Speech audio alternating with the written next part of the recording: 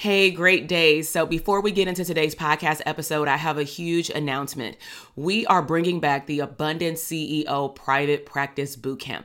This is a 3-day virtual party that I'm inviting all mental health therapists that either want a private practice in the next 6 to 12 months, or you already have had a private practice, maybe for the last year, 5 years, or even over a decade, but you want to understand wealth and cash flow in your company. You want to learn how to show up as a CEO and work more on your business versus in your business. Maybe you want to assess the health and the wealth of your current or future private practice to really see if you're on the right path to increasing your revenue, to growing your practice, maybe to streams of income later, or maybe even a group practice. Bottom line is you will walk away from this 3-day bootcamp clarifying and understanding your niche, understanding how to show up as an abundant CEO, and most importantly, assessing the health of what you believe is a profitable private practice. So head down to the show notes and go to the link, drtk.com/links, and sign up for the bootcamp. I'll see you there. Now let's head into the podcast episode. Welcome to the Branding for Abundance podcast. My name is Dr. TK. I am a licensed clinical psychologist and success coach. My goal on this podcast is to simply teach you how to proclaim your victory in your relationships, academic and career endeavors, business, money, and your mindset.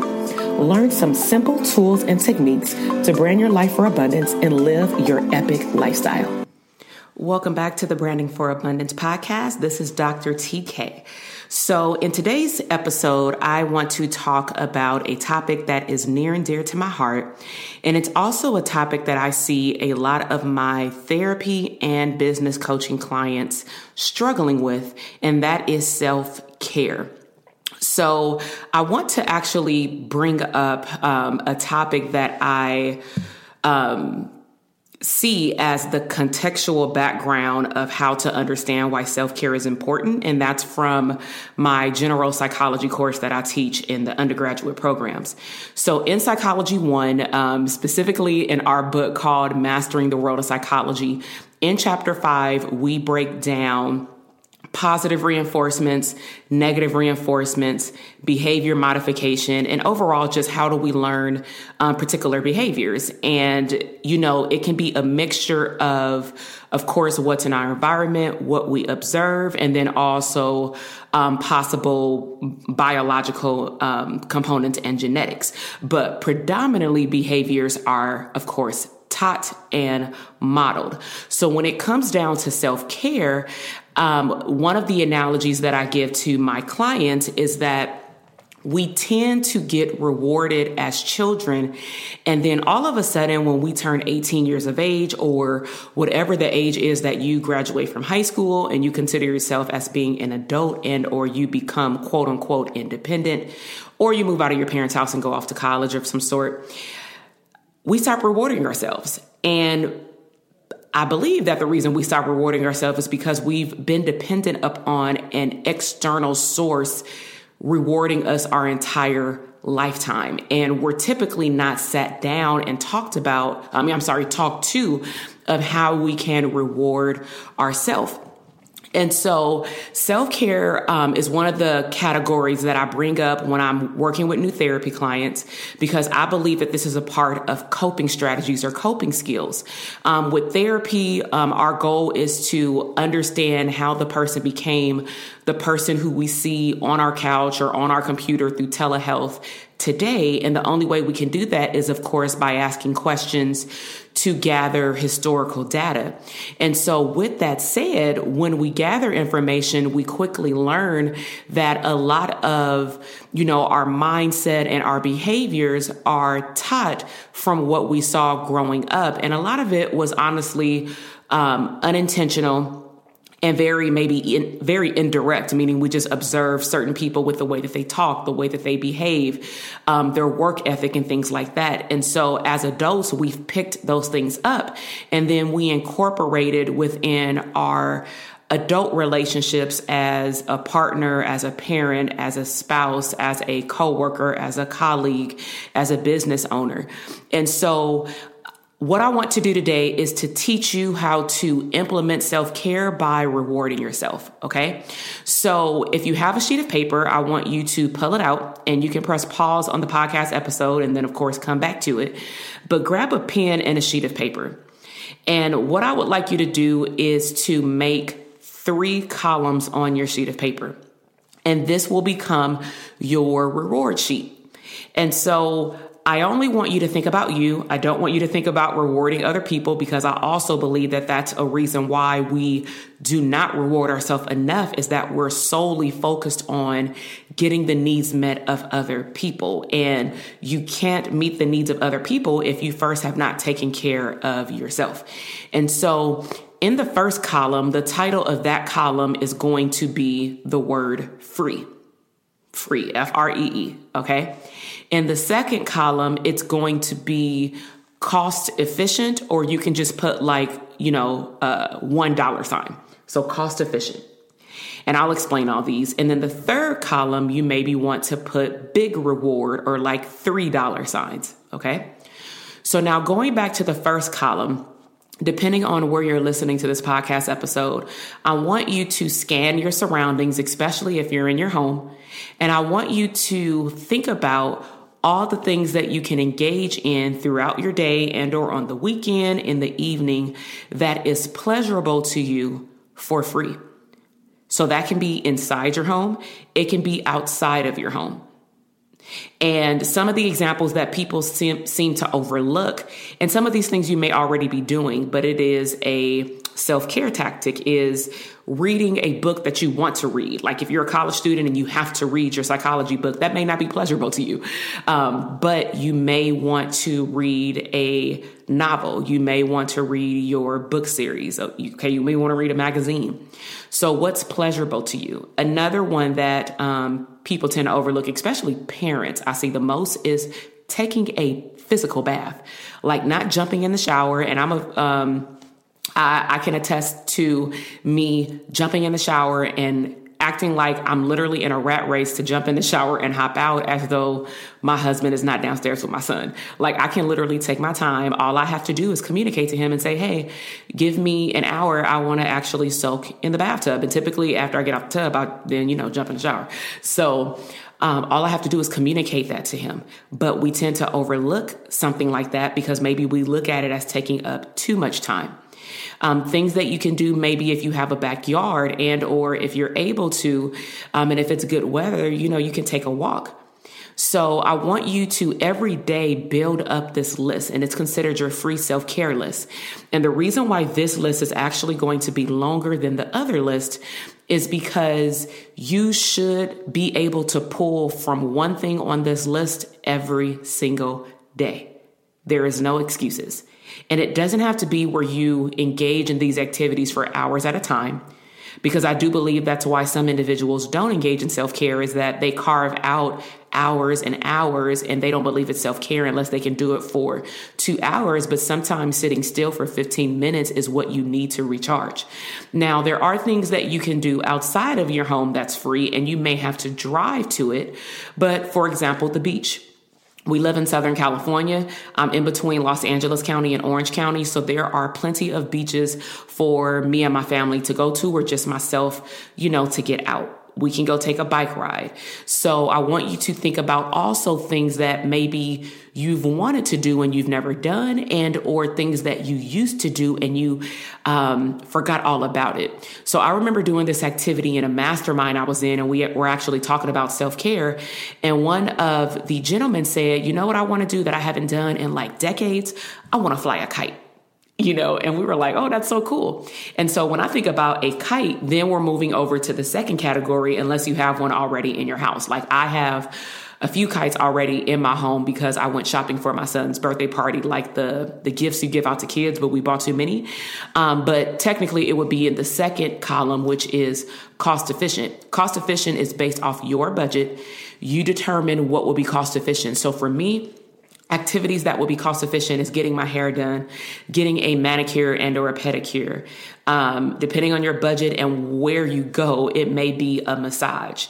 If my massage is like, less than $100, that to me is cost efficient. Going to the movies, cost efficient. So think about the things that would be cost efficient to you in your budget, and those would be the things that would be in the second column. Now, with the second column, those things aren't typically done every single day, but depending on your finances, it can be done once a week, every other week, or even once a month. Okay. So we go from engaging in self-care activities daily, then rewarding ourselves a little bigger based off of our finances, but you should still put yourself on a reward schedule. And then the third column is the big reward. Now, this one I usually look at as something that you reward yourself from doing something really big, whether it's finishing a semester in college, getting a report card, if you're in school.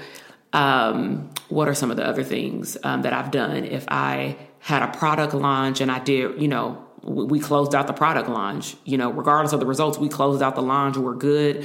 Then, we may schedule a vacation. I may buy myself a new computer. Like I bought my new MacBook. It was on my vision board and I knew how much it cost. I knew which color I wanted. I did not want to settle. And I found it literally on Black Friday at Best Buy, even for $200 less than what I anticipated. And so I was super excited. But that was something that was my end of the year prize for myself for doing really well and being consistent in my business. And so you want to decide what is a big reward that you can give yourself. It doesn't have to be a tangible item, for example, for your business. It can be redoing your bathroom or your kitchen at home, buying yourself, a fancy bedspread, doing a weekend getaway with someone, your partner or friends. It can be buying yourself an all-day spa pass to an awesome massage parlor, day spa somewhere. So those things we typically only do about once or twice a year. But again, you can do it more based off of your finances. Okay. And so remember, the whole purpose of self-care is to recharge yourself, to press the restart button. And this is why you want to engage in self-care every single day. You need to press the restart button. Self-care can also be just taking, a pause in your day and taking 3 deep breaths, being mindful to what you're grateful for, what's going on in your environment, tapping into how your body feels. Your body will typically tell you if you need a break, if you need a nap, if you're hungry. But sometimes when we go into quote unquote hustle mode, which is not healthy, and I used to be that person, you can go hours, even a whole day without eating. You don't use the restroom like you should. You don't drink enough water. And then you wonder why when you finally do get a break, you crash. And so I want to close out this podcast episode by sharing with you something that actually happened between me and my husband. It was me and my boyfriend at the time, but now we're married. And so when we first met, I had told him that I like to travel and he was like, oh, me too. So initially we took like a trip to Oakland and then we also went to Vegas. Now at the time when I met him, he was working 2 jobs. He was working 1 job overnight and then he would go directly to the morning job. So he, I swear, with a son at the time, that was pre-marriage because we have a blended family. I swear he was only getting like 4 to 5 hours of sleep. And I would often tell him like, that is so unhealthy. I would get all my 8 hours of sleep, but I had multiple streams of income as well. It's just that mine was a little bit more flexible because I was teaching at like 3 different campuses, online and on campus, but the classes were only once a week for like, 2 to 4 hours. And then, I was a supervisor for psychology students. So that might be like 2 to 4 hours a week. Then I had my full-time job at the county. So what we would do to coordinate a weekend getaway, which technically was only 36 hours, is we would plan to leave on the days that he had off because I can actually take a little bit more time off than he could at the time. So I remember one time we went to Vegas and we did it twice and then we recognized we need to actually up our self-care game. We took a trip to Vegas. We flew out there. Of course, it's only 50 minutes from LA. So when we got there, let's just say it's about 2:00, right? Because we wanted to get there close enough to where we can check into the hotel. So we got there around maybe 1 or 2, rented a car, got to the hotel, checked in, and then we would stop by Kane to get, some chicken strips or whatnot, because we were hungry, because he had just gotten off work and I hadn't, but I was hungry. And so we would go to the hotel, and then we would say, I remember the first time we said, oh, we're just going to take a quick nap. Man, we took a nap. We woke up at 11 p.m. and I'm like, oh my God. And so at the time, I like playing craps. I like playing roulette. So I was like, well, let's go down to the casino. Cause that's all pretty much we can do outside going to a club this late. And I'm not a person to walk down the strip, especially if it's like super hot. I just don't like walking down the strip. So we, went around a casino, walked around, had a good time, had fun. And then we went to the room and crashed again. And the reason why I'm saying crash is because we didn't fall asleep. Our body literally crashed. And why did it crash? Because we were going throughout the entire week or weeks up to that point. And our body was like, whoo, thank goodness we finally have a break.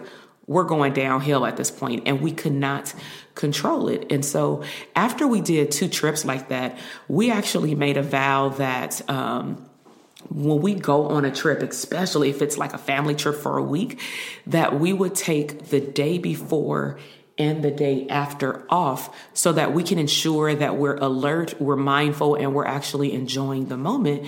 Because once we look up, the trip is over. And so I just wanted to share that with you, hopefully to resonate with someone who's listening to the podcast episode, because, I think that growing up in particular environments, we're taught how to hustle and bustle, but I'm a firm believer in this season of my life that working 12 to 16 hours out of the day to make a certain amount of money is just not it, because my health will not allow me to enjoy the money that I make if I'm sleeping all the freaking time, And so, as a recap, we talked about setting up some form of like a token economy behavior modification plan, such as a self-care reward system. So you should have a sheet of paper of 3 different columns. You should be ready to fill in the free column every single day, just looking around your surroundings, thinking about things that you can do, and also step outside the box. Because I live in LA County, there's a lot of things in LA that I've never seen, and I would only go to them if I had family in town that said,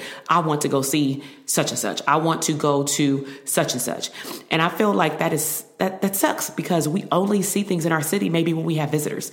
So I encourage you to explore your city, explore your surroundings, explore where you can drive to, get out, take a walk, take a hike, and do something for free, do something that's cost efficient to your budget. And then, of course, set a big goal for you that you can reward yourself with once or twice a year, if not more.